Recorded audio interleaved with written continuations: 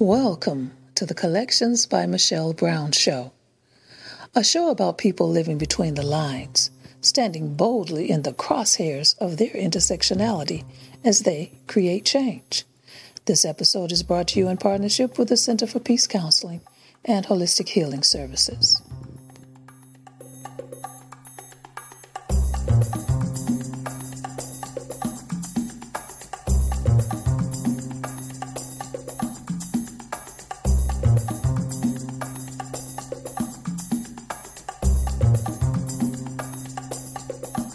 Welcome to Collections by Michelle Brown. I'm your host, Michelle Brown. Each week, we'll be talking with people living between the lines, standing boldly in the crosshairs of their intersectionality and creating change. Jena Ball is a storyteller. This multimedia talent has used her big picture thinking and artistic skills to develop and execute large-scale projects. She looks for ways to work with those who think outside the box, work collaboratively, and are not afraid to fail forward. She started a children's media property called CritterKin.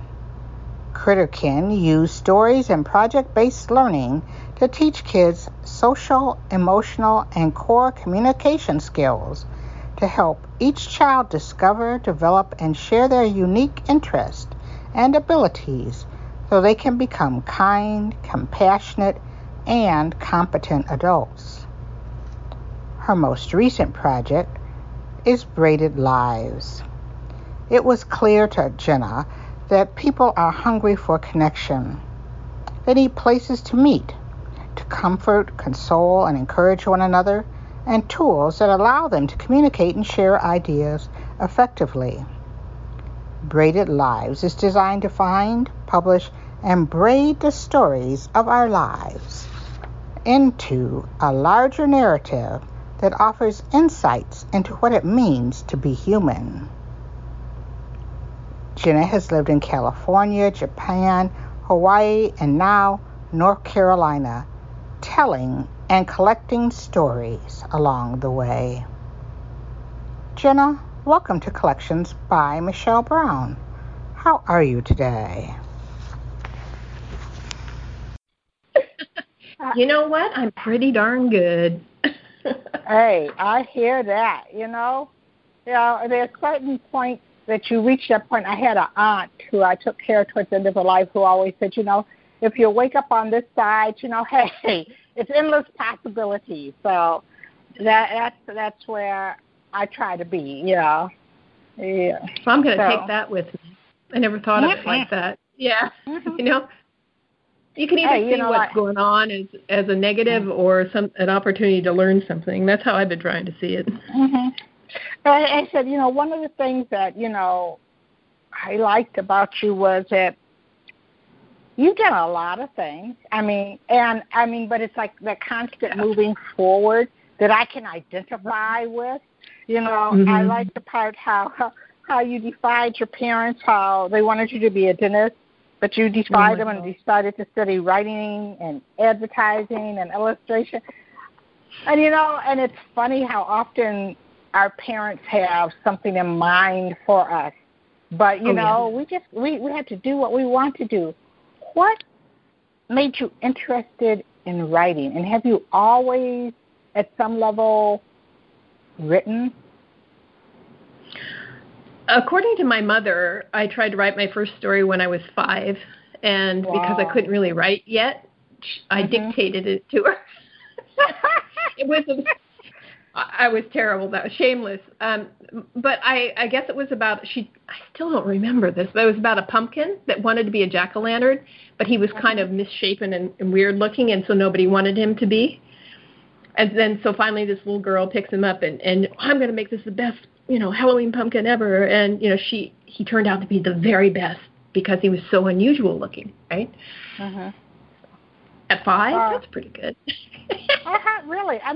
Not only at 5 is that you got that, you got that. You don't have to be the perfect pumpkin, You don't have to be the perfect pumpkin, That's something. And then, so you decided to write. Were you encouraged, or was it like, oh, that's just your hobby, look at this medical book? Oh, yeah, right. Well, I'll say this. I was more interested in drawing than I was in writing. And my dad worked for a computer company. He would bring home the printed, those big reams of printed computer paper. It was only printed on one side, and so I would draw on the other side. And I remember filling up boxes, drawing. So it was, and then I can remember, making up stories about what I'd drawn. But I don't think the storytelling kicked in until a little bit later. But yeah, I've always been a storyteller. I would never have called it that. I just had this affinity for engaging with things and people around me. Like, I can remember telling my dog stories, and my cat and I would stay up late at night talking to one another. I just, I was odd. Let's put it that way. No, you weren't odd. You were perfect. I mean, I'll tell you, I would have these dolls and teddy bears, and I'd line them up, and I'd tell them stories. Yeah. Sometimes we'd have plays.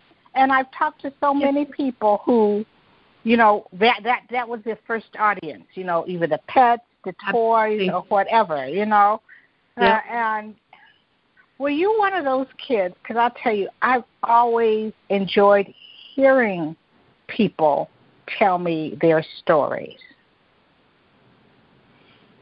Did you like that?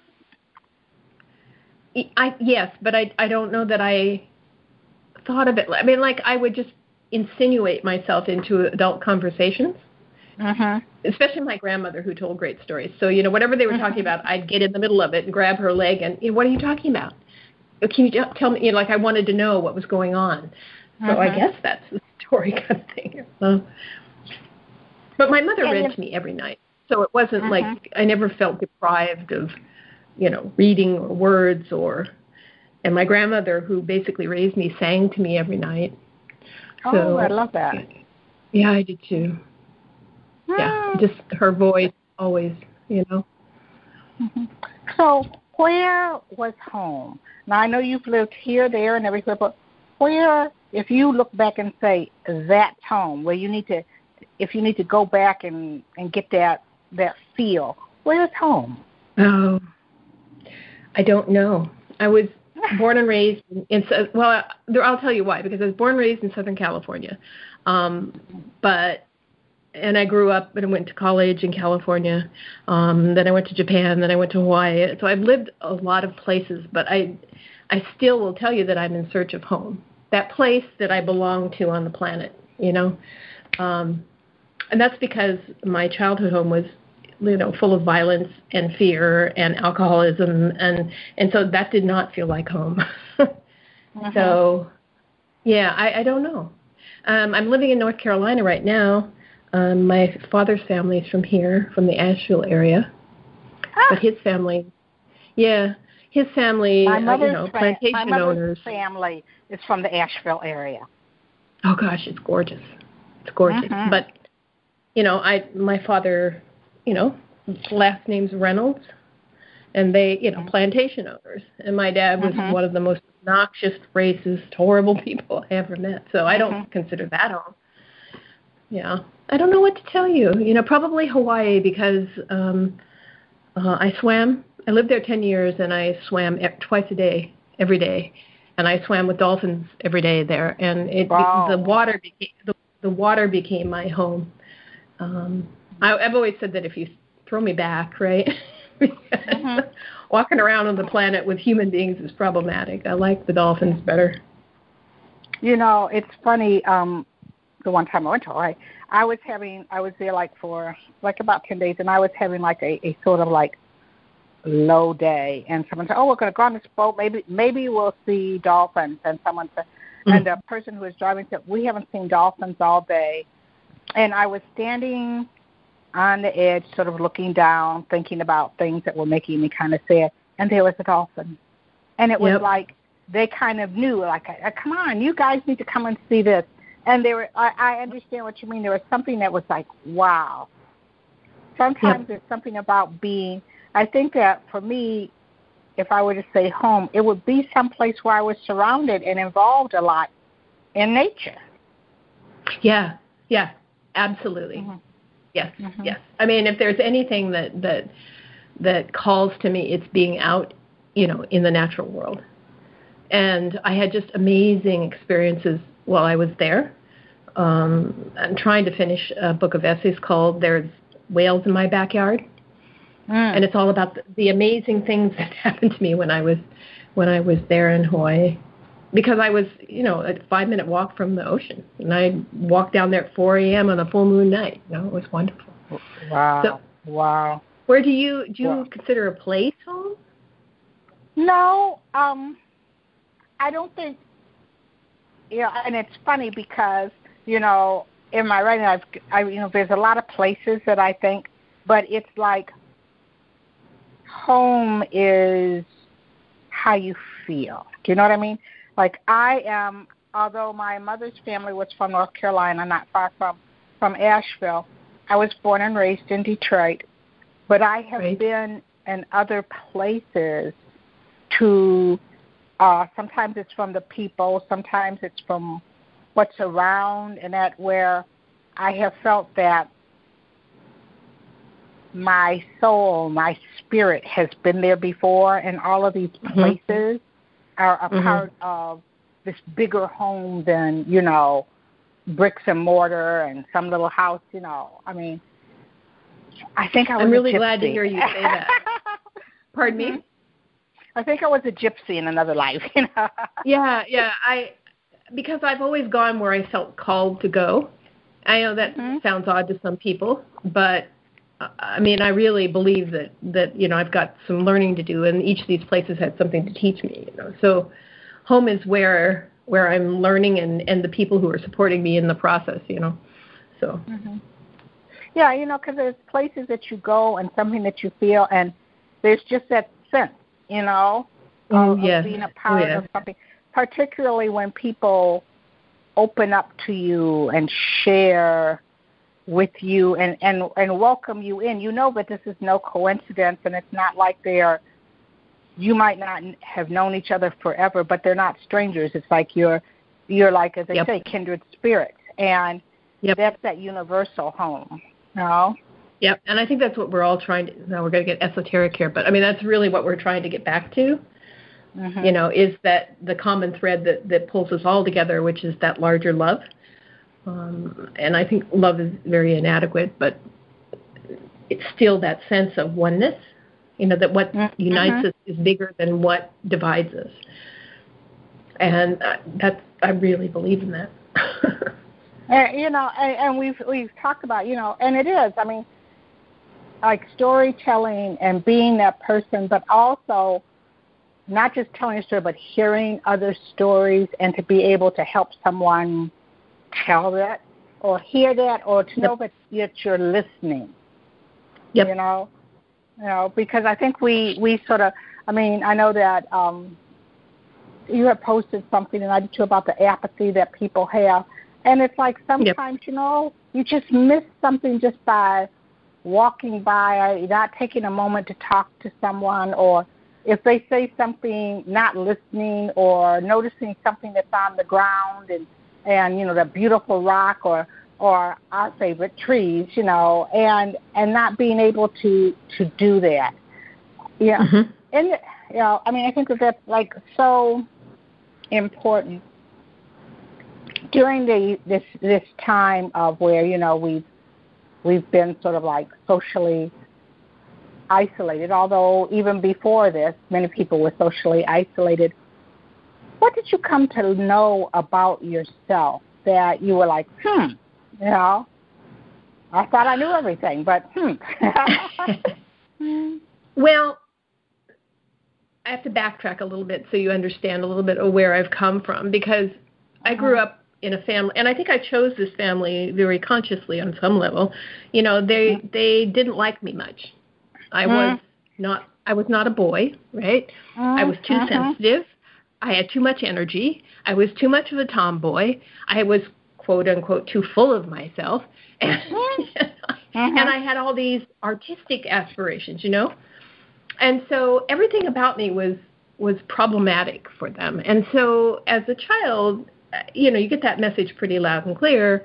And I learned that if I performed, I got straight A's and I dressed the way they wanted me to, and I did all the things they thought I should do. Like they wanted me to be a concert pianist too, in addition to being a dentist. Anyway, then I would get approval. And so in that regard, I abandoned myself. For the longest time, I tried to put on these, for lack of a better word, like clothes that didn't fit. And so I was going to be a writer. I defied them, but I still was going to be a writer. But then I adopted everybody else's version of what a writer is. The suffering, tortured artist, the poet that has no money, the person who starves in her attic, all that crap. And then when I did get writing jobs, it was always telling other people's stories. And in the process of all of this, getting the straight A's and pleasing everybody else and all that, I kind of lost myself. And it took me, that's one of the reasons I turned down the PhD programs and I went to Japan. Some part of me knew I had to get out of American culture. I had to get out of the performance hierarchy, university, academia. I had to get away to find myself. So in Japan, I got good therapy. I got sober, 39 years now. I'm so proud of myself. That's great. You should be.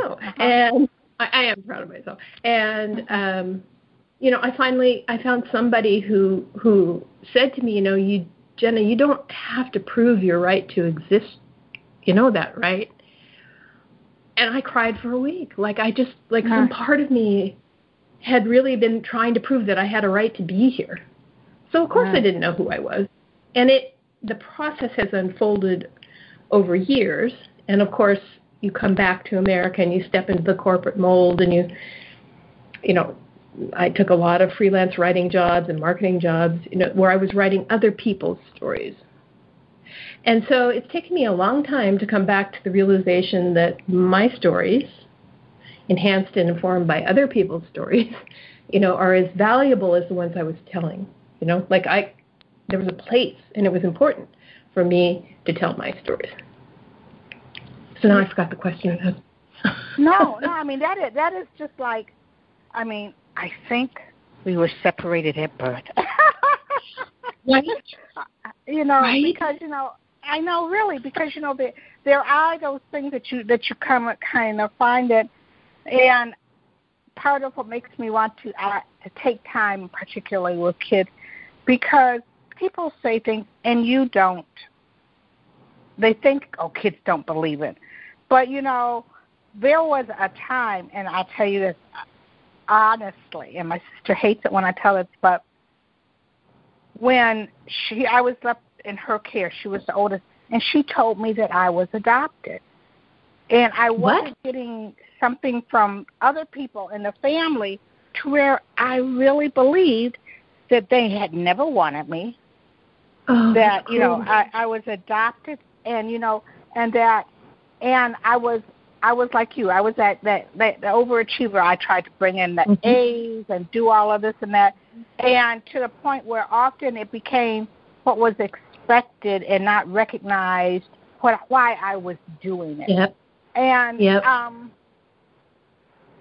so, it's funny how we don't think about that, and how children are like little sponges, and sometimes you'll say something and you don't know. I think that the best thing that you can do is to love a child. Just love them for who they are, and it doesn't matter what, put your expectations on the shelf and just let them be whatever. Yes. You're kind of hitting on one of my pet peeves and major themes in the second half of my life, which is, how do we teach children and what do we teach children?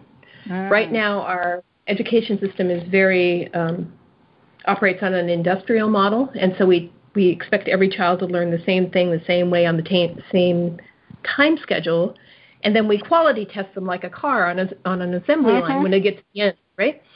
And the problem with that, of course, is that sets up crazy expectations. The kids learn that they're in competition with one another. They're being judged, that there's one right way because that's the A, right? Uh-huh. And they learn to look outside themselves instead of inside. And they become scared to death of failure because if you fail, you don't get the A, right? And you don't get the attention, you don't get the approval. So I learned all this from a group of third graders when I wrote my first children's book. Mm-hmm. And I was reading the book, and we just finished. We're going to draw a dog. That's part of my program. Mm-hmm. And they were all excited, and they got their papers and their pencils, and we all started drawing the dog. And everybody's having a great time. It's just so much fun. Look at the nose, look at the ears. And then all of a sudden, I started hearing, mine's ugly. I can't do this. Oh, I hate this. Mine's not perfect like yours. Now, it took me a while to get through my dense skull to finally ask the kids. I said, what in heaven's name do you think not perfect means? And Michelle, you know what they said? Not perfect means you're dirty, stupid, bad, ugly, messed up, broken. I mean, I have a list of 54 adjectives. Uh-huh. And the teachers were crying. I was crying. I was like, oh, my gosh, you guys, that's not true. And so then we did what you would expect an adult to do and say, everybody makes mistakes, blah, blah, blah, blah. Okay, I thought I got it through their heads. I came back the next week, and I said, so what did we decide not perfect means? Dirty, stupid, bad, messed up. Because it didn't matter what I said. It's what they felt. And I've had this repeated in hundreds, not one or two, hundreds of classrooms around the world. And that's when I knew, not only was I seeing what I went through and suddenly had such empathy for this poor kid I was, trying so hard to please people. And it was the same thing. I couldn't be perfect. That's when I decided to write my Not Perfect Hat Club series, all about, being not perfect. And that being not perfect is a good thing, because if everybody was perfect, how would you feel? If you could do everything perfectly right now, how would you feel? And your kid's like, oh, man, it's boring. I'm like, yeah, that'd be dumb, wouldn't it? I mean, I've seen it change children's lives, and in watching their faces, I was finally able to start to embrace that little part of me that never heard it's okay to be not perfect. And out of that came the realization that what I wanted to do next was help kids learn empathy and compassion and respect for differences and how to communicate and collaborate across those divides, so that they don't see somebody who's, in India as somebody separate and apart from them just because they have brown skin and they have white skin with freckles. I mean, it was such an eye-opening experience, and that's kind of what brought me to this place now with the pandemic. I'm not sure what to do next, but I know that it has to do with this need to teach not just children but everyone empathy through story, because we're not going to get empathy until we can listen. What we're going to take our first break, and I want to come back and finish on that. Okay? Sure. Yeah, because I mean, you just hit on. I mean, you hit the nail on the head, sister. So we'll be right back.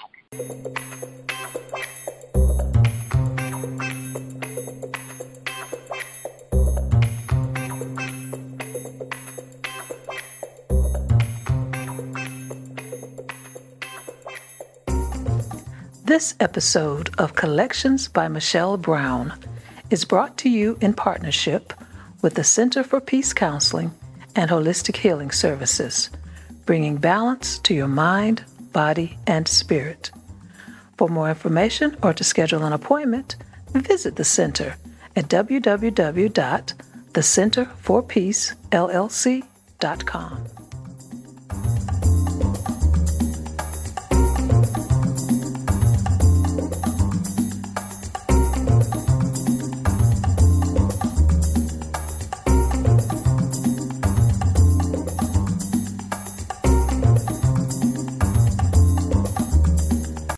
And we're back here on Collections by Michelle Brown with my guest, Jena Ball.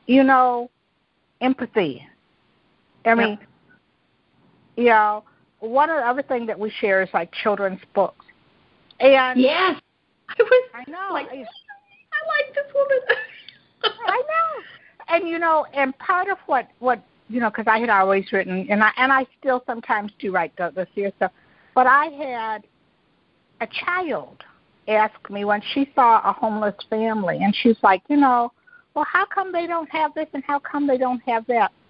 And, we tend to want to put a label on them, like somehow they have failed, they have done this, they have done that. Yes. And, when I first started reading this book, and so rather than, I'm not going to hit them hard on it, so I used the dog as the main character. But when I went into a school, and first of all, we read through it, and like to talk about how you notice things about kids. There is one child who asked questions about this homeless family, were they going to be okay, and this and that. And then afterwards, I did like a writing workshop. And the teachers came in and said, how did you get them to sit there and write? And I said, because I told them just write me a story. And I said, I didn't ask them, were the words, was it paragraphs, this, that, and everything. Just tell me a story and write it. That's right. And it, and they did. They said, well, we've never been able to sit them to get that quiet. And then when I went back later, because I don't know how it is for you, but even if a child, like if they lose their home or whatever, they go into homeless, they try to keep them in their same school district. And one of the teachers told me that very girl who, they said they had noticed that this year she had been real quiet, but, you don't ask. You just sort of, and she came out and told them that, like both of her parents had lost their job. They were staying with a relative, and she was concerned that they were going to be homeless and that things weren't going to get better. And, and you go, and they said, so then they said, and you told a story about this family who were good. And then later on, that they went through hard times, but it was about the love that they had for each other and that they were able to share. But, like you said, what are we teaching our kids? What are we doing for our kids so that they'll be empathetic? And the fact that these teachers also have been so caught up in, like the routine. You have to write this, and it has to be spelled right, and your penmanship has to be perfect. It's like they had lost the stories. Exactly. But, what are they not giving these kids? Yep.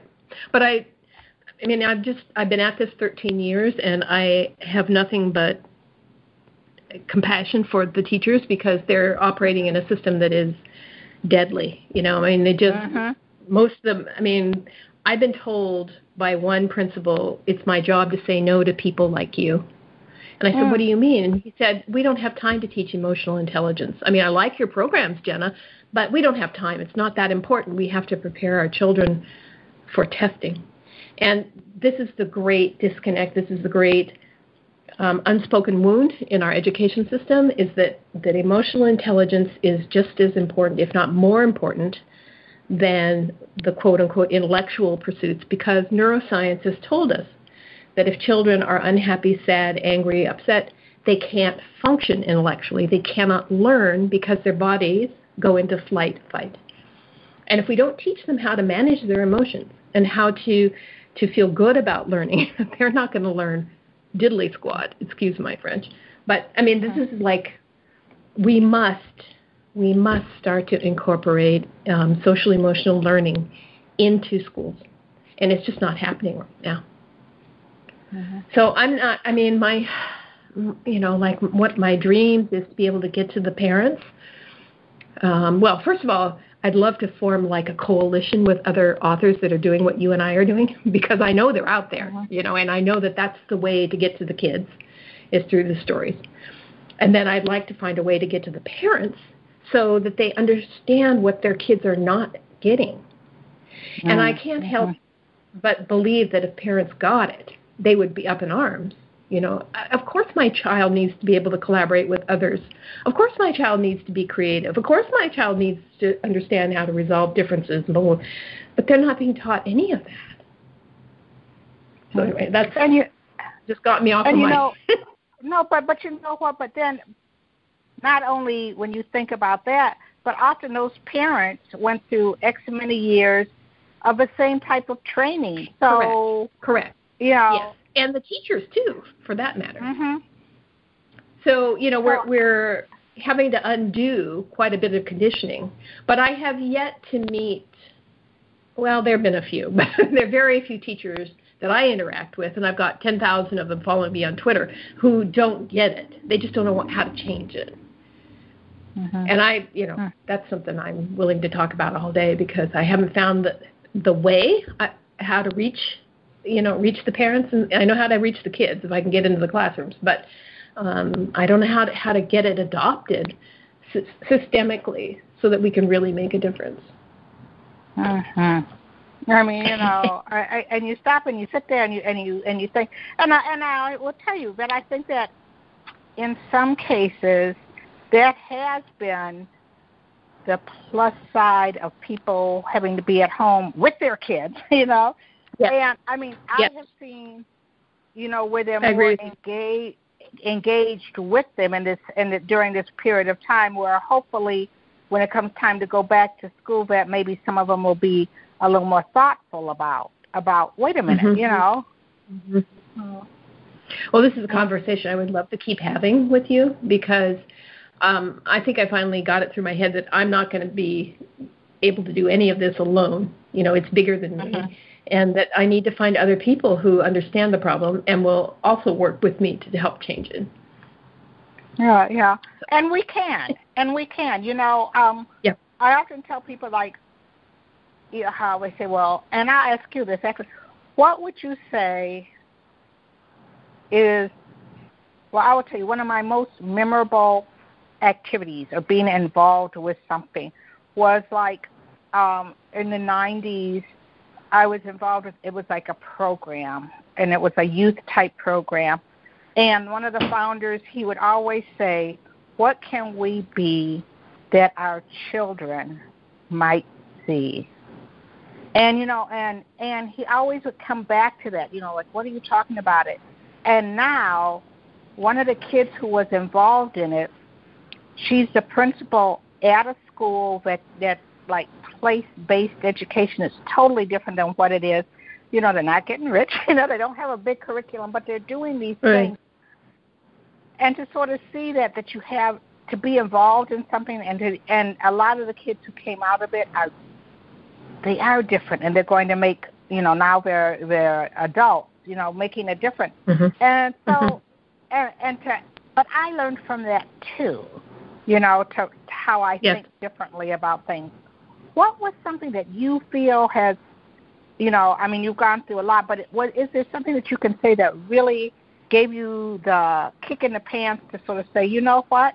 Because you did. You walked away from corporate jobs. You changed this, and and now you're doing the Braided Lives. What gave you that kick in the pants that keeps you going? I mean, I could see a lot of people now looking at that, but look at what you're doing with Braided Lives. What is that? Well, it's a couple things. One is I had to stop working on CritterKin because my business partner had his third heart attack. Mm-hmm. And he was the financial person behind it all, and I couldn't write books and visit schools around the world and do all the things I was doing without somebody to, be bringing the money in. So I set that aside, mm-hmm. and I went back to work in corporate America for a little bit, and then COVID hit. And, I thought, what in the world am I going to do? I'm living in two little rooms. But mm-hmm. I thought, well, okay, first of all, that it isn't just you, that you need to help people find and tell their stories, and you need to be the person who connects them. I think I'd finally gotten that through my head, that it wasn't just about me. I mean, I mm-hmm. could continue to tell my stories, and I could provide a platform, but I needed other people to contribute too. And that's where the idea of Braided Lives came from. But I have to tell you that it's already evolved a couple times. I started a music portion of it that's taken off on its own. And then I've started a section where people contribute under topics like homelessness or uh-huh. Black Lives Matter or death, and I'm publishing those with the goal of collecting them as essays down the road uh-huh. Uh-huh. and publishing them. So I'm not exactly sure where it's headed, because people always want to know, what's your business model? What are you going to sell? I know. And I'll say this to you, I know it sounds airy-fairy, and yes, I do have T-shirts, yes, I do have bracelets, yes, I have books, blah, blah, blah, and even a class. I even wrote a class for Braided Lives. But I will say this, I'm asking people to finally start to put money where they know their heart is instead of what they can get from it. Mm-hmm. So what do you know is a good program to be involved with? Now it should and can be entertaining and engaging and thought-provoking and all that. Like, I wouldn't put anything out that wasn't all of those things. But, if you're not getting a trinket or a T-shirt or a hat, can you still give money to it because you love it, because you know it's trying to make a difference in the world? I'm asking people to tap their empathy and compassion and creativity and want to contribute both monetarily and in terms of stories. So we'll see. Mm-hmm. But all I know is I can't go back to another corporate box. I just can't. I'm just not equipped for it. Mm-hmm. Mm-hmm.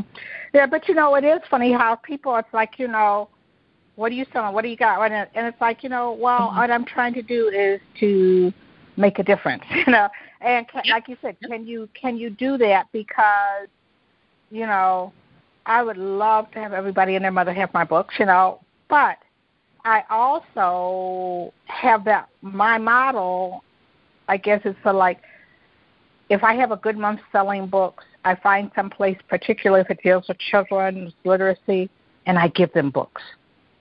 That's right. I do that too. Do you know the Lucy Daniels Center? You ever heard of them? No. Anyway, it doesn't matter. Lucy Daniels is a psychologist who started a school here in North Carolina to help children who learn differently. Mm-hmm. Now that could be they have Asperger's or they have a physical disability, but they, they're not unintelligent. They just learn differently. And so they need extra attention, right? And so I present at their annual conference and I give them books. Mm-hmm. I'm glad. I just wrote that down. But and I think that's important. Like you said, that some kids learn differently, and I know that when I was going into the schools and reading, it was funny. I had a teacher came up, and she had the kids who, she said, no one ever brings anything to my kids because they don't think that they can do. And I'm going like, well, and at that point I had some storyboards. So rather than sit there and read the book, we made up our story, and we just had a great time. But kids, I love that. But to have that there, books have, as far back as I can remember, not only have I wanted to write stories, but I've always loved books. And doesn't it feel like to hold one? I always order the actual physical ones if I can, because I like holding them. Mm-hmm. And, and I tell people that it was books. Because you tell people, I said, like, there were a time, but now I understand that sometimes we just didn't have television, or there was a reason why we didn't. But every Saturday, my mother took us to the library. And it was in that library and in books that it showed me that there's this world and that there is endless possibilities, that if I could find a book about it, I could go and either learn how to do it or something like that. And that's why I think that books are so important. I know that a lot of people, like you said, I think there's something about holding a book in your hand and looking at it. I have friends whose children, they look at, even before they could say the words, they knew something about the pictures and that you turn the page. There's something about that, And people are, let's face it, human beings are tactile, right? Mm-hmm. And we need to engage all our senses. I would argue that I know the smell of books. I know the feel of the paper. I know the pictures. I know the weight of it. Books are awesome. I think they saved my life. I really do. Mm-hmm. I do. How do you get away? Through books. Really, I agree with you completely, because like I said, I've known people who don't have that experience and not believing, or knowing that there's someone out there who may be very different than me, but they're doing it, and you see that. I love books, and I think that, like, people are like, well, I know people who hold on to the ideal of writing a book unless they can get a big book contract. And guess what? That story doesn't get told. That book doesn't get read, And you don't know that little Jena or Michelle who's going to pick up that book and do it and be off to the races. I have this it's like my theory that humanity is like one giant puzzle. And each one of us has a very specific, one-of-a-kind piece of that puzzle. And without your story, without your piece of that puzzle, our understanding of what it means to be human is not complete. So we need every single person to find a way. We need their stories. Mm-hmm. We need to be able to finish our collective puzzle, our collective story. And that's what I tell people when I can't do it, or I don't have contract, or like, baloney, do it. Mm-hmm. Mm-hmm. Yeah. Now there's some people. Go ahead. I was going to say there's some people who are not. If I talk over you, just stop me because it's a bad habit I have. Some people who don't do well with writing. My business partner was terribly, terribly dyslexic. But he was a wonderful writer, and so his solution was to just dictate things, and I'd type it out, and we'd have a rough draft, and then he could edit it. But to ask him to write would take him hours, and it was painstaking, and he couldn't get his thoughts together and everything. He needed to verbalize it. That's okay. Mm-hmm. We got his story down, So there are just different ways of telling it, your story. Mm-hmm. I don't want to say there's only one way, but okay, that's all. Well, and you work with people. One of the things that I find is like people don't give away their narrative. They let someone else define it, and to sort of say, and they're like, well, I can't talk about myself. I say, yeah, you can. Who are you, and what do you want? What do you want to put out there for the world to know about you? And, I know I am really particular about it, especially because I do public speaking. And if I go and the person who's going to introduce me, like they've looked at, whatever, and they've got this little box, and I'm only going to talk about, Michelle does this, that, and the other, I'm going to go, well, hold on a minute. So I have a narrative that, I let them pick from and that they can do. But often we let others define our narrative. If you're young, if you're a woman, millennials, every group, people want to define your narrative. And often, rather than telling your story, you want to fill in their blanks. How? Yeah. How do we encourage people to tell their own story in their own words? So I wrote a class called Rough Edges, and it's all about the debunking the myth of perfection, the idea that there's any one right way to tell your story. But in order to begin to write your story and revise it, which, by the way, you will revise it multiple times. I mean, none of my students have any illusions about that. But, and you have to get it down. Where are you right now? And so many people are afraid to admit what they're feeling, admit, what their perspective is, admit what their assumptions are about. They don't even know they're making assumptions. They need to get the story down, and then you could start to question it. Then you can start to say, I want to revise this to make it a good story, a story that I'm proud of. And that's the way I see my life. I am not the same person I was when I was 18, thank goodness. But I have rewritten I was a mess. I really was a mess. But I mean, and I have rewritten my story multiple times. And to me, that's the gift I can give to people is let me help you get it out. And then let's talk about revising it, because you don't want to be a perfectionist. You don't want to be whatever their idea of beauty is or what, you want to be the person you're meant to be. And the only way you're going to find that out is if you listen to yourself and get it down, right? That's the gift of story. That's why I was so excited to talk to you about story, because I think a lot of the apathy, that we were discussing earlier comes from that Like people are in neutral. They don't know how to go forward. They don't know how to begin to tell their story. You have to put the gear shift in and press the gas pedal and get it down, right? And that telling the story, even if it's just verbally to somebody else, I mean, that's why therapy works, in my humble opinion.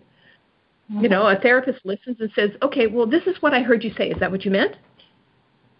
Oh, so many times my therapist caught me. Busted. No, that's not what I meant, but you said, oh, shoot. Well, but so it's how do you frame your story? You know, who are the main characters, and who do you want to be as the heroine or the hero of your story? You know? As long as you can get people to see their story as like, you know, Joseph Campbell's the hero's journey, right? As long as you can get them to see it like that you are the hero of your story, and everybody around you is part of the story, but you get to make it what you want it to be. So what do you want it to be, right? Now, we're all working on this, but I just think that if people feel apathetic and tired and worn out, they don't know what to do because they don't know how to tell their story, and they don't know who's going to listen. Because we're all shouting at each other in these boxes, right? I'm standing over in left field, standing over in right field. We're shouting across, I'm right. Well, what are you right about? What do you think your story is? Let me listen to it and see if I agree. You know, but we don't have that way yet to like we need a giant campfire to sit around and tell the story and just listen. Because listening is really good for us. You said that at the very beginning. Listening is so good for us. It's how we get to know one another. And when we get to know one another, all of a sudden, lo and behold, what we have in common is much greater than our differences, right? Yeah, you know, I would love to do. My classic therapist story was I was telling him once, I said, you know, they used to like, well, why do you think? I said, I don't hear the voices, you know, and he's going like, so you hear voices? I said, the voices that make me right, okay? You know, the voices that are telling me this story. Calm down there, you know. I said, I don't need any drugs. You know, I'm good. But you know what? But in saying that, you know, when I'm going that, and suddenly I saw like this, you know, look on his face, and like, so you hear voices, you know, and what kind of voices? But it's the voices telling you the stories. It's the voices that you're hearing. It's the voices to where you're able to, or what is it from this perspective that you're able to tell that story. And, you know, we're storytellers. We hear voices. It's all good. I was going to say, any storyteller worth her salt knows how to adopt a character, right? And step into that mindset. Oh, really? No, I don't have multiple personality disorder. I'm just a writer. You know, really, you know, I mean, how can you do that? And there's something about that to sort of like to be there. But there is that storyteller, and like you said, how you change. If I were to tell the story of 18-year-old me, I think that even if I told it now, it would be different than what if I had told it if I was 18. You know, I mean, we grow, we do that, we change. I particularly like it, respect, and I try to remember. Like you said, how we're not perfect. I talked to someone just a couple of weeks ago who's very accomplished. And at one point in time, he said, you know, but coming along the way, I grew, I stumbled, I failed, but I learned, and I'm here. And, you know, sometimes it's important, you know, because to be able to talk about that, you know, it's okay to stumble, you know. I mean, it's okay to have gone to therapy, you know. I mean, it's okay to be in a often people want to be like, oh, I wouldn't tell anyone that. But you know what? That's part of the human condition. Yeah, exactly. You know? The other thing that the kids taught me, which was kind of, I mean, because until, 10 years ago, I would say I was pretty much a perfectionist. But what the kids taught me was, you know, human beings are trial and error learners. And I like to quote Thomas Edison, because he said, I didn't fail 10,000 times. I just found 10,000 ways that wouldn't work. I love that. I know. And that to me is exactly how we need to approach life. is you have an idea, and I don't know if it's going to work or not. I'm going to try. And if it fails, then I've learned something, and I'll try something new. If we just approach education that way, right, and our relationships that way, I don't know you that well. I might offend you inadvertently, right? Mm-hmm. But that doesn't mean that our relationship is over. Oops, Michelle, I'm really sorry. I didn't know that. Right? So can we start again? But we don't. Everything's so absolute right now. We tend to put each other in boxes, and that's not healthy. Mm-hmm. We're going to make mistakes, and that's a good thing. In my opinion. I mean, when I put on one of my other hats, I have a poem, and one of the lines that in it is like that I don't want to be the one that sucks the air out of the room with my big ideals and my big goals, but I want to be that breath of fresh air that with those comes in and helps other people. It stimulates and brings out their ideals. And I did this poem once, and I read, the line. That's not it, but that's basically what it means. And I read that, and someone was like, "Yeah," and they said, "I appreciate that," because often people will come in and they'll talk all like they're way up high in the sky, and it's like I can never do that. But but to be that breath of fresh air to sort of like, hey, maybe I can't do it that way, but I can do it this way. I've got this idea. Yeah, I'd love to know more about how you do that, because I find, at least in my experience in workplaces, that I'll share ideas and people just shoot them down. We can't do that. That's outside our wheelhouse. And I just learned to be quiet and not, make waves, and that's not healthy for me. Well, and breathe that fresh air in there.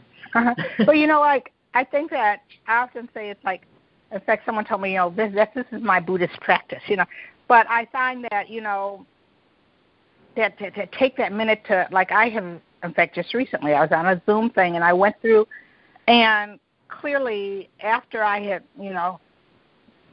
used my calming words, and someone just sort of wanted to shut me down. Well, we've got this and that and everything, and and that moment of taking a breath, and coming back from a different perspective, also to sort of hear, because what I heard was they feel threatened. Yeah, I think that's a lot of it. Yeah. I said they really feel threatened with what I'm saying, and that what I am saying wasn't like how we all move forward, was saying that they were doing something wrong. Yep. And so that's very insightful of you. Yeah. And I would say I'm gonna say 8 times out of 10 I'm able to do that.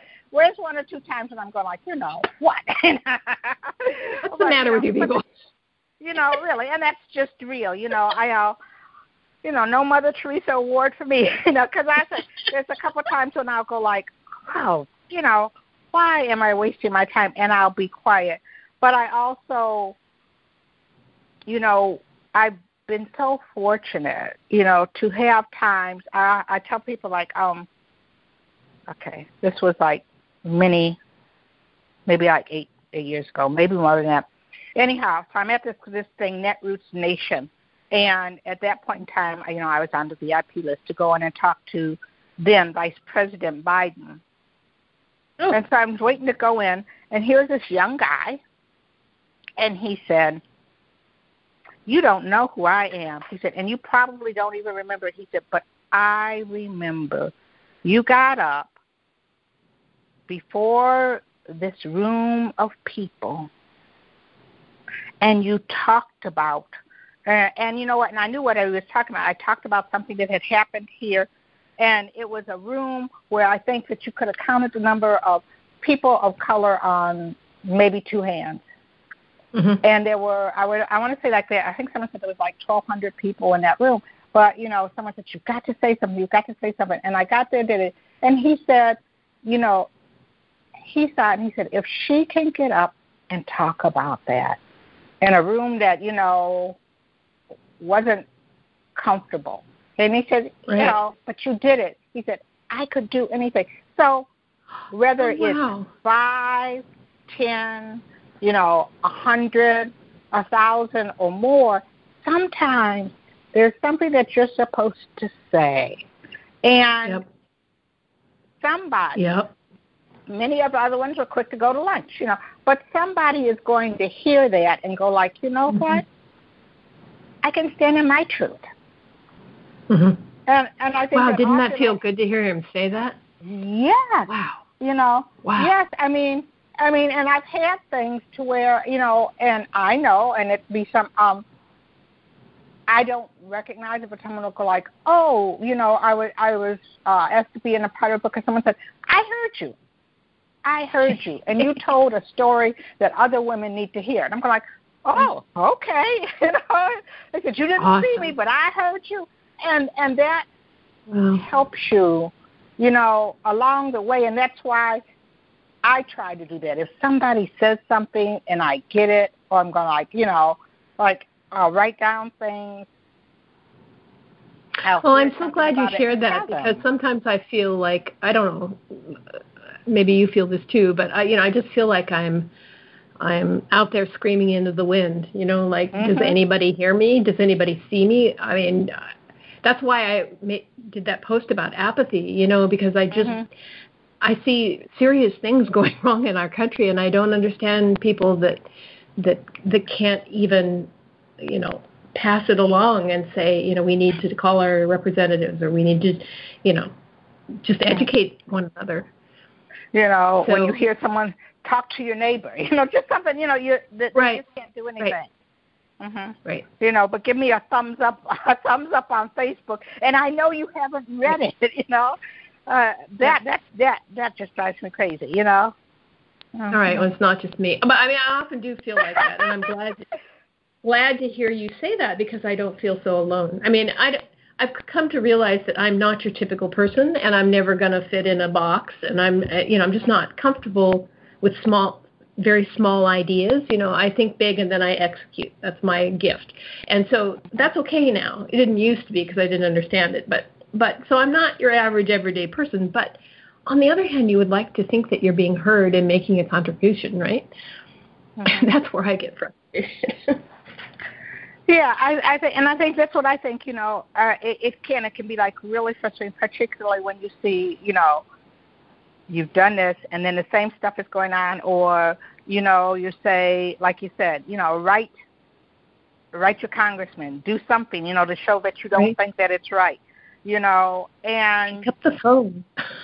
Really, they still work, they still work for something other than to check the email, it's like, just do that, or if they have something and to say, show up, And so I think that's really important, and it does. Sometimes it bothers me. It bothers me a lot, because when you see people who don't, you see people who walk by and, don't get it, don't care, who don't get the bigger picture. When I see people just like throw trash on the ground, and it's like, it drives me nuts too.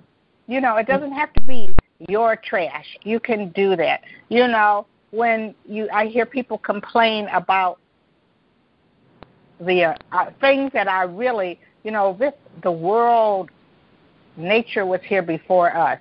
And when I hear you talk about, the deers are coming in and eating up my flowers. It's like, really? Really? Right. This is their home. This was their home, Yep. So, but there's a lot of apathy in this. I would like to think that when you see how many people have passed, but, some people don't, Some people don't care that people are dying. People don't care about the other person in their community to sort of say, hey, can I help you with something? It just drives you crazy. We're going to take our second break. I'm loving this. Okay. I know, it's great. Let's keep talking all night, okay? I know, yeah. We're going to take a second break, but we'll be right back.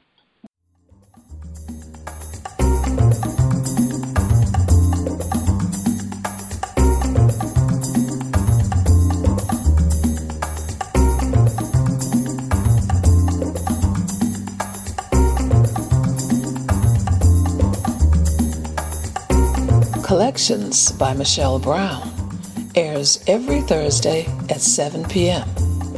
You can subscribe now and listen to the podcast on Blog Talk Radio, iTunes, Stitcher, or SoundCloud. Be sure to like the Collections by Michelle Brown Facebook page and mark your calendar so you never miss an episode.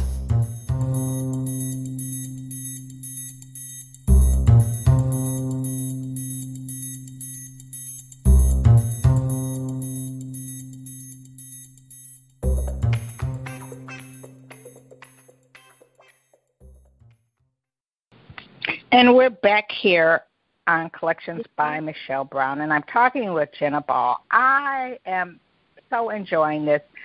Me too. You know how you're talking about. I really want to know how we're going to, take over the world. We're going to take over the world with kindness, right? Mm-hmm. I mean, it's time. Well, I think we're going to do an old school and new school. We're going to old school because we're just going to start and talk to people. We're just going to go up there and talk to people and have them tell us our stories. And then we're going to do new school by using some parts of social media, but trying to find the best way to do it, and how do you reach out. One of the things that I have found, I know a lot of organizations and causes, like there's a lady, she's in, where is she? I want to say Maryland. Well, anyhow, she was saying, like, they always did this one program once a year, and then they couldn't do it in 2020. They couldn't do it. But what they did, it was virtually, and now she has people who are following it from all over. And then in 2021, they were able to be there, and she didn't think anybody would show up, and people came. But other people found ways to keep the traditions in their own area. Right. So I think that we're going to do it. We're just going to take over. That's all. We're just going to take over. I've just decided this is going to happen, okay? So, I wish there was I can't tell you, but I'm writing a book about how empathy takes over the world, and we'll see if it gets anywhere. Well, you write that book, and it will get somewhere, even if it just gets to me. And That's right, and you can edit it for me. And when I read it, I'm going to tell someone else. I'm always telling people, and sometimes people read, sometimes they don't. But I always try to tell people, you need to listen to this, you need to watch this, you need to hear this. Right. I'm that person. If I hear something great on NPR, do you know what they said on NPR? You should listen to this. I love NPR. But, yeah. Well, but it's so many things that you have to do. So there are a lot of really good people working on this social emotional, EQ on this topic, and I think that we need to get together as authors and see if we can form some kind of coalition, because your work dovetails beautifully with mine, and vice versa. I mean, there's no reason we're not in competition. I mean, so how can we support one another, right? I think that's both a piece that's missing, right now anyway. And we know that, what, there's more than one way to do this, so what works, for this group might not work for that group. What reaches out and touches person A doesn't person B. And, I am all about this. I have been talking about this. Like I said, I have been doing this show since 2017. And, and what was funny was because, I had been doing a show out of Chicago with some other people. And it was like, it wasn't, people would be there who had something that wanted to say or wanted to connect, but that wasn't available to happen. And then when it went out, I got, I talked to someone else and they were like, you should really do this because you meet these people and you hear what they're saying. And so I have a list, I have a list, but how I have been saying each year that, in fact, I was closer to a pre-pandemic, like how do we find a way to get all of us together to do this, even if it's like that. And because of pandemic, now we know about Zoom and all like that, to where you can bring people together from different places, people who are the same, to start having that conversation. I think it's just really hope. And, and I want to say that Mother Nature, through COVID, said, you know what, it's time y'all do a reset here. You need to think about yourself. You need to think about yourself and how do you move forward. So when I hear people say, when we get back to normal, I don't want to go back to that. I don't want to go back to normal. Nope. I don't want to go back to that old normal. State. I agree completely. Completely. I want to go to some, and and there are things that that is brought up that you want to be. I want to care about kids. I want people to care about kids more than just the fact that it took this to come out that some kids, their main meal is at school. Yes.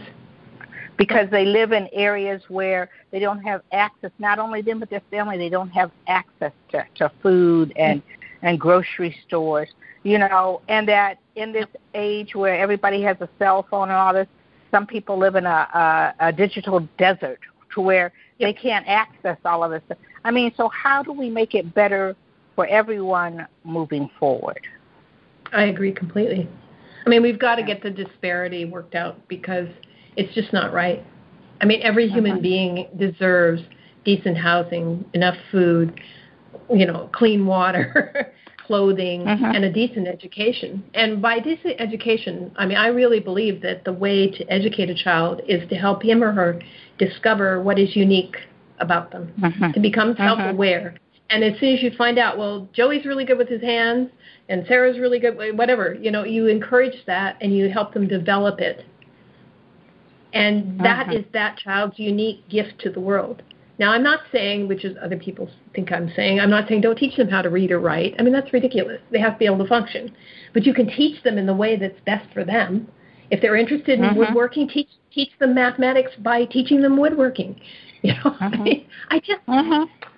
So, project-based learning is another big thing for me. I just get really irritated because we should be pouring so much money into education because the kids are our future. And if we don't teach them how to think outside the box, if we don't encourage them to be creative, if we don't encourage them to collaborate, then they're going to become Mitch McConnells and Ted Cruz's and all the people that drive me nuts because they don't care. They think it's every man for themselves. Yeah, that's what we're teaching them right now. And that's not true. We can't afford that anymore. And like I said, we need to take over the world. we are. You've heard it here. The revolution is starting. You've heard it here. We have. That's the intention, and we are moving forward. I mean, and there are people who are like that, and I think that, to get over the part that it's not competition, but it's like how do I connect you with you and you with you, and it might be that I connect you, but then I step back, and let you two go and work it, because I think that's the other thing that you find is like we don't have to have that control and whatever, that we've been trained through corporate world and everything, like somebody has to be the boss and we have to do this. Right. Like sometimes it's like, this person, that person, and there's enough work for all of us. You think? Really, Oh, we do a mess. We got a lot of work to do to get it undone. That's all I can say. Well, so we'll have to talk again and have next steps. Well, what we'll have to do is continue this conversation. We are going to continue this conversation in so many ways, because that's just me, Once I me too. And I want to hear more about your poetry. I didn't get a chance to ask you about that. I loved the reading I saw you do. I can't. Somewhere in Detroit, and you were reading "Love Me Like a Woman," I think. It was a great poem. Yes, I loved it.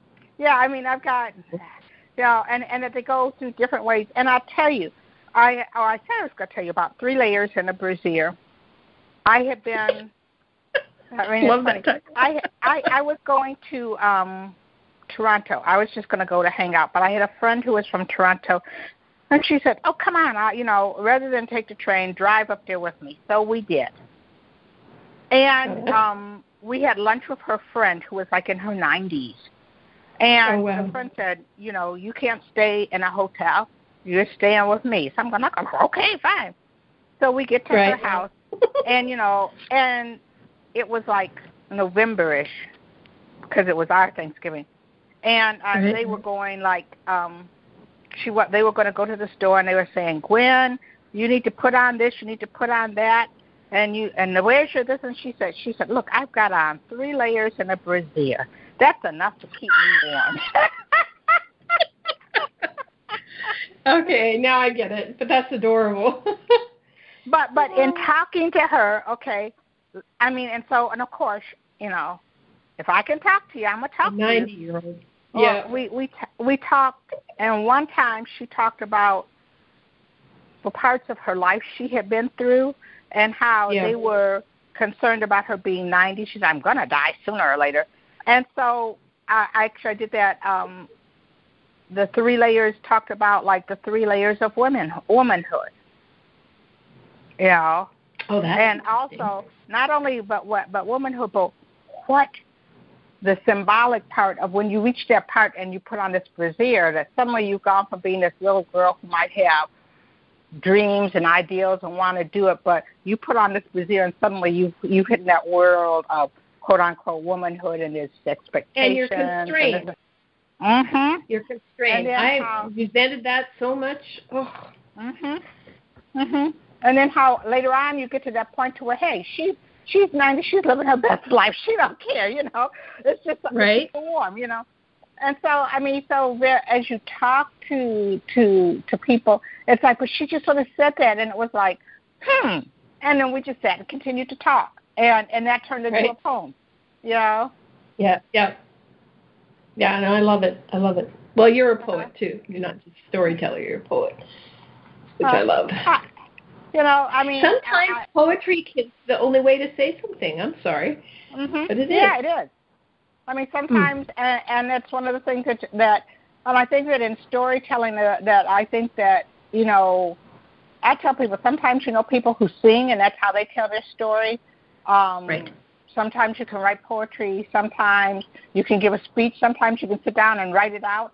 And sometimes you can write a book, a children's book or a grown-up book. But, it's about you're sharing something. You're sharing that spirit and something that's real about you. And don't you wish we could just let everybody know that you don't have to be Beyonce or J-Lo or any. You don't. Mm-hmm. That your story matters just as much. That's the thing that I can't seem to get through everybody's. Kids know that. Kids, you don't have to convince. But adults, your story is just as important as theirs. Just because we put these people on pedestals does not mean that they're better, more deserving, or should have their stories heard before yours. And that takes convincing. But I believe it. And and the thing is, and that's and that's so important. I have gone to writers workshops, and I just I heard a person who's waiting to write the right story. It's I wanted to write this, but someone told me that no one would ever pick me up. A publisher wouldn't, no. Well, that's the other thing. What do we call this? We've externalized everything. So it's like we're looking at each other's mirrors. Nobody can do anything original because they're afraid it won't sell or won't be a hit or stop. I cannot create from that space anymore. I can't stop and think, I don't know if this is a good story. It might not sell, or I don't know what my agent will think of this, or whatever the problem is. A lot of songwriters go through this. By the way, this is not going to be a hit, so why should I waste my time? Because it's you. We get past that, that need to put other people on a pedestal. It drives me crazy.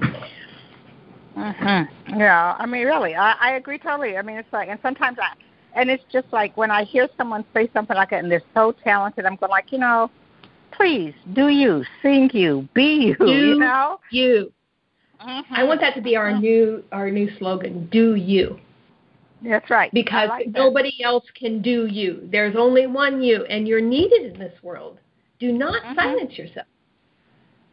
That's why we're not all alike. That's why each of us is different. Exactly. Yeah. Exactly. I mean, that's just like...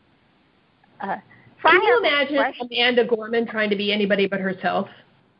Really? I mean, she's totally herself. I adore her.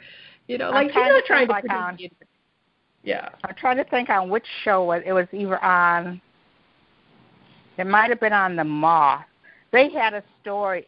She was on there when she was like a kid, and she was talking about this thing with her mother. I mean, before, and it was just like hilarious. And she was telling us like this story about how her mother wanted her to do like that, and how she just did her own thing.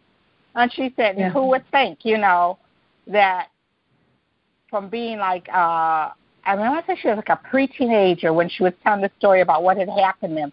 And, you know, it's like, and yeah, look, here she is. God, she was magnificent. She was so totally herself. That's what I liked. I mean, I loved her words, but she was so totally herself. Nobody else could have been there or should have been there. And it was like not only her words, but the way her body moved, her expression. Her presence, yes. Oh, everything about that. That was just fantastic. It was fantastic. I'm still not over it. I just...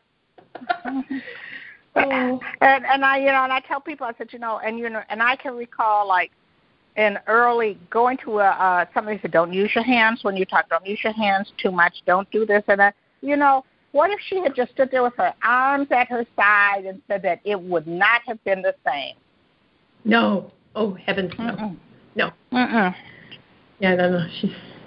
But I mean, she's a great example of how we need to encourage one another, you know, to be authentically ourselves, you know. And I don't think that, honestly, I don't think that most people know who they are at this point.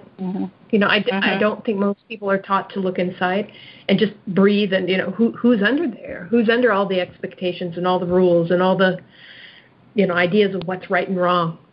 You know, who's under there? And how are you going to share it? Oh, we've got a dissertation right here. Oh, yeah. So you say you're in North Carolina.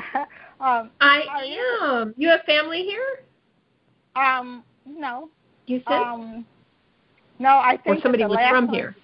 Yeah, my mother's family was from there, and then they moved. Okay. They did the whole northern migration thing, and there was some who were left. But I think the last one that I knew of had one who stayed near Asheville. Then the other one, she moved in with a relative, and she just recently passed. And actually, she lived to be 100. I'm going to be around a long time, you know. Oh, wow. That's good. Yeah. You know, I don't believe it. Yeah, a lot of work to do. I just found you. I mean. Oh, my gosh, right? Oh, okay. So there are two things. One is my sixth book, which is, forgive the title, but it's called Doxy, the Doggone Dirty Digger. And it's about a dachshund. It's about a dachshund who has OCD. He can't stop digging, right? And so his people are just fed up with him, and they've had enough, and so they send him off to basically doggy summer camp, where and doggy summer camp is dogs, but also kids who have problems, you know, relating to one another and stuff. And so they get them all together, and they plant this huge garden, and they give Doxy a job, and he digs holes for the seeds, you know. And so it's a whole story of how people who don't seem to fit, i.e. dogs that don't seem to fit, everybody has a place, and what seems to be a problem is actually a gift, right? So by the end of all of this, you know, he's got a job, and he's perfectly happy digging vegetables up, and, you know, his people are happy, and the kids love him, and so I'm finishing that. I illustrate all my books too, so that's sort of where I am right now. I have to finish illustrating it. And then I'm working, this is kind of hard to explain, but I'm working on a story that will then become a mystery. So that the story itself is something happens, and then people need to solve the mystery of what happened.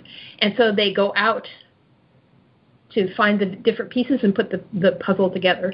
And it's in both virtual spaces and real life spaces. So you can solve the mystery in either place or both places. But but it's a little complicated in that I have to get people to agree to let me plant the clues. Oh, okay. Wherever they are, right? I plant the clue in your museum, right? Or can I plant the clue in your park bench or whatever, So that's a big idea that I've been working on. And of course, I'm working on Pass Along Songs, which is my Substack blog, which I'm really enjoying because I'm getting to talk about topics that are really important to me through music. So I'll share a theme. Like this week's theme is the courage to feel. And then I work with one or more musicians to have them give me songs that fit that theme. And so we discuss, I do my intellectual thing. I discuss the topic a little bit, but then I use the music to illustrate it and ask people, well, what songs do you think fit this theme? What would you pass along to somebody else, right? So that's starting to catch on a little bit. It's kind of a new idea. I only have about 60 subscribers so far. Well, I love music. I've been watching it, and I just haven't had time to sit down and really get with it because I think that's great. It's so I think that's much great fun. Because sometimes, it is. Music sometimes works well with it, and you can find something that expresses what's going on through music. I know, I have all the songs together, and it's funny how I'll be walking and I'll listen to it. And so say it's like the same song, and it's performed by maybe 2, maybe 3 different artists, and there's something different that you get out of each one. Every time, yes.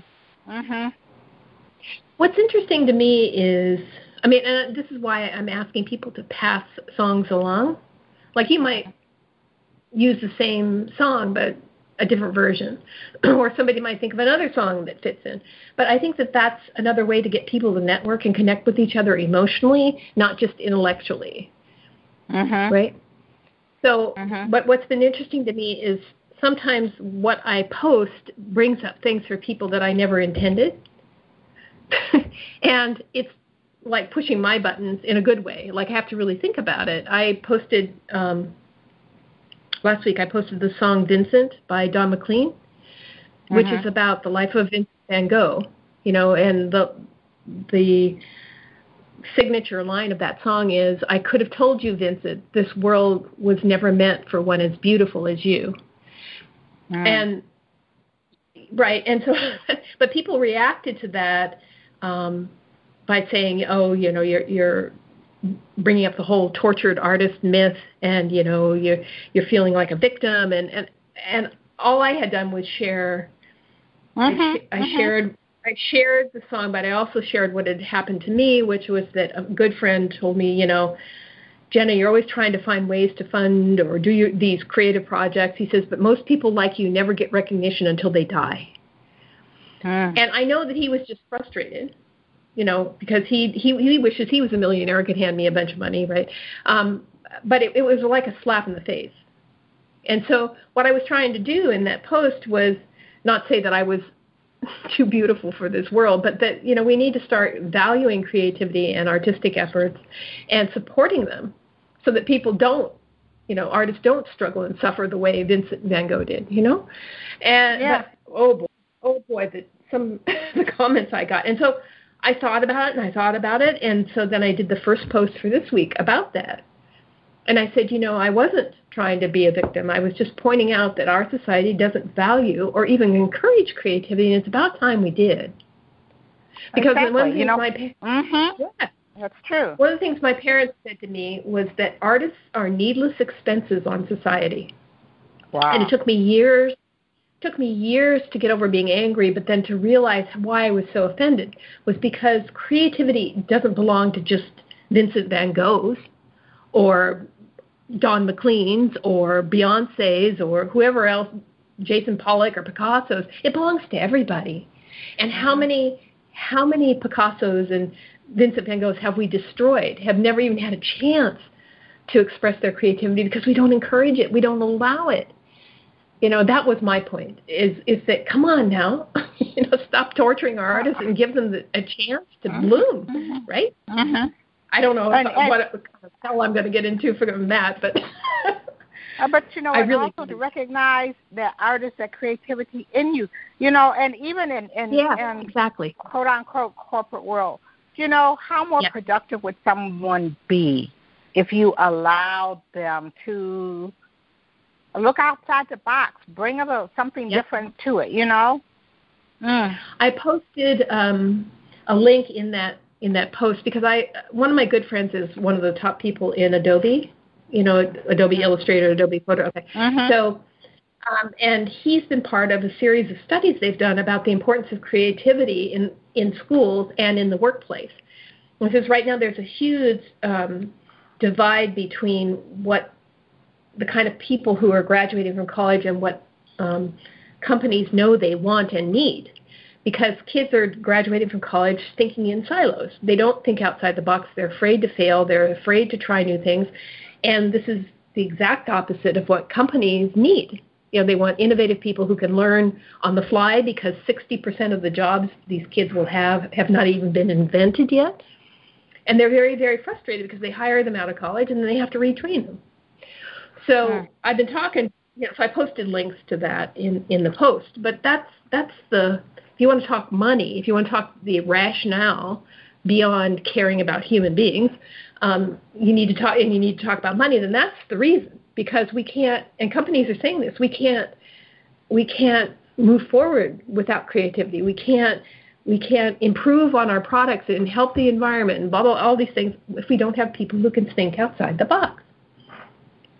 So anyway, it fit beautifully in with this passion I have for igniting creativity and encouraging creativity in others throughout their lives.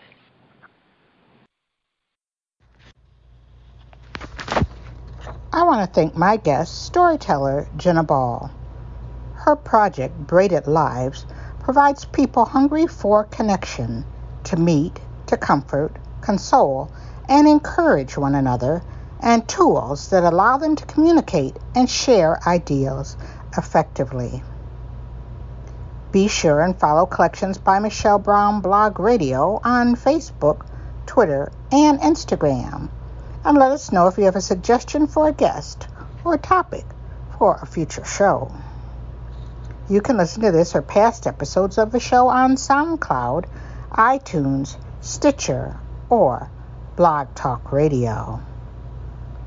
Join us next week when I'll introduce you to another amazing individual living between the lines, standing boldly in the crosshairs of their intersectionality and creating change right here on Collections by Michelle Brown. Thank you for listening.